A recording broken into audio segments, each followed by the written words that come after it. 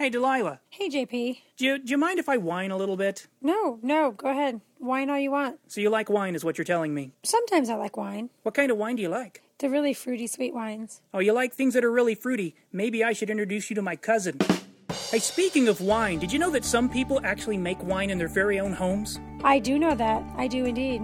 That's what that big box is that's sitting over there. The big box in the corner there? That's Yeah. like a home winemaking kit? It's a home winemaking kit. Oh, are you a winemaker? Not yet. I'm going to be, though. What do you mean you're going to be? You're going to make some wine at home? I decided that I'm going to, a day ago, I decided I'm going to make wine at home. So you bought a kit.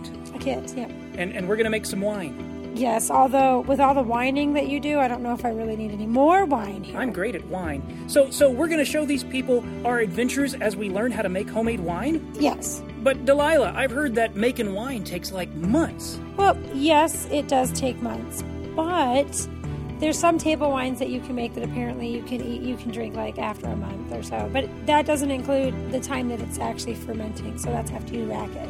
So people can listen to us and hear about what it takes to make homemade wine? You can learn with our adventures because I have no idea what I'm doing. So this ought to be a, trial and error. But in the meantime, we go to wine places and we taste wine and we talk to people and learn tips and tricks. Well, that sounds really exciting. So people should subscribe now. Is that what you're telling me? Oh, yes, definitely. Right now. To JP and Delilah's Wine Adventures. Another crappy podcast production.